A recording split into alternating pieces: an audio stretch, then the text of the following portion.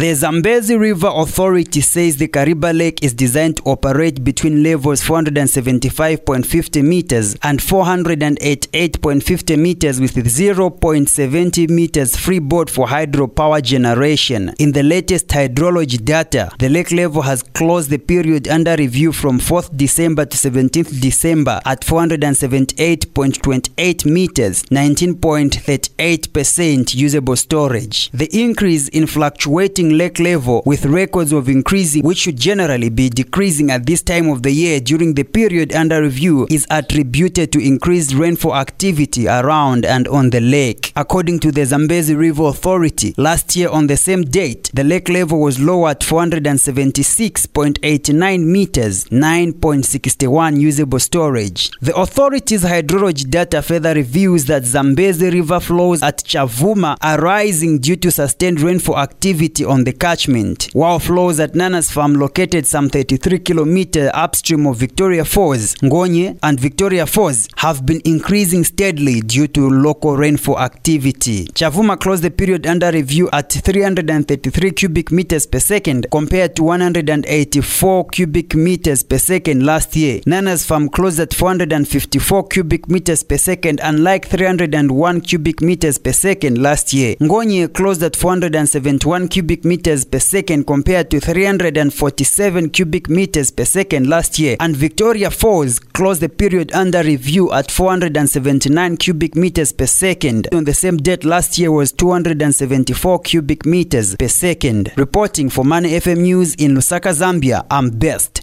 Jerry.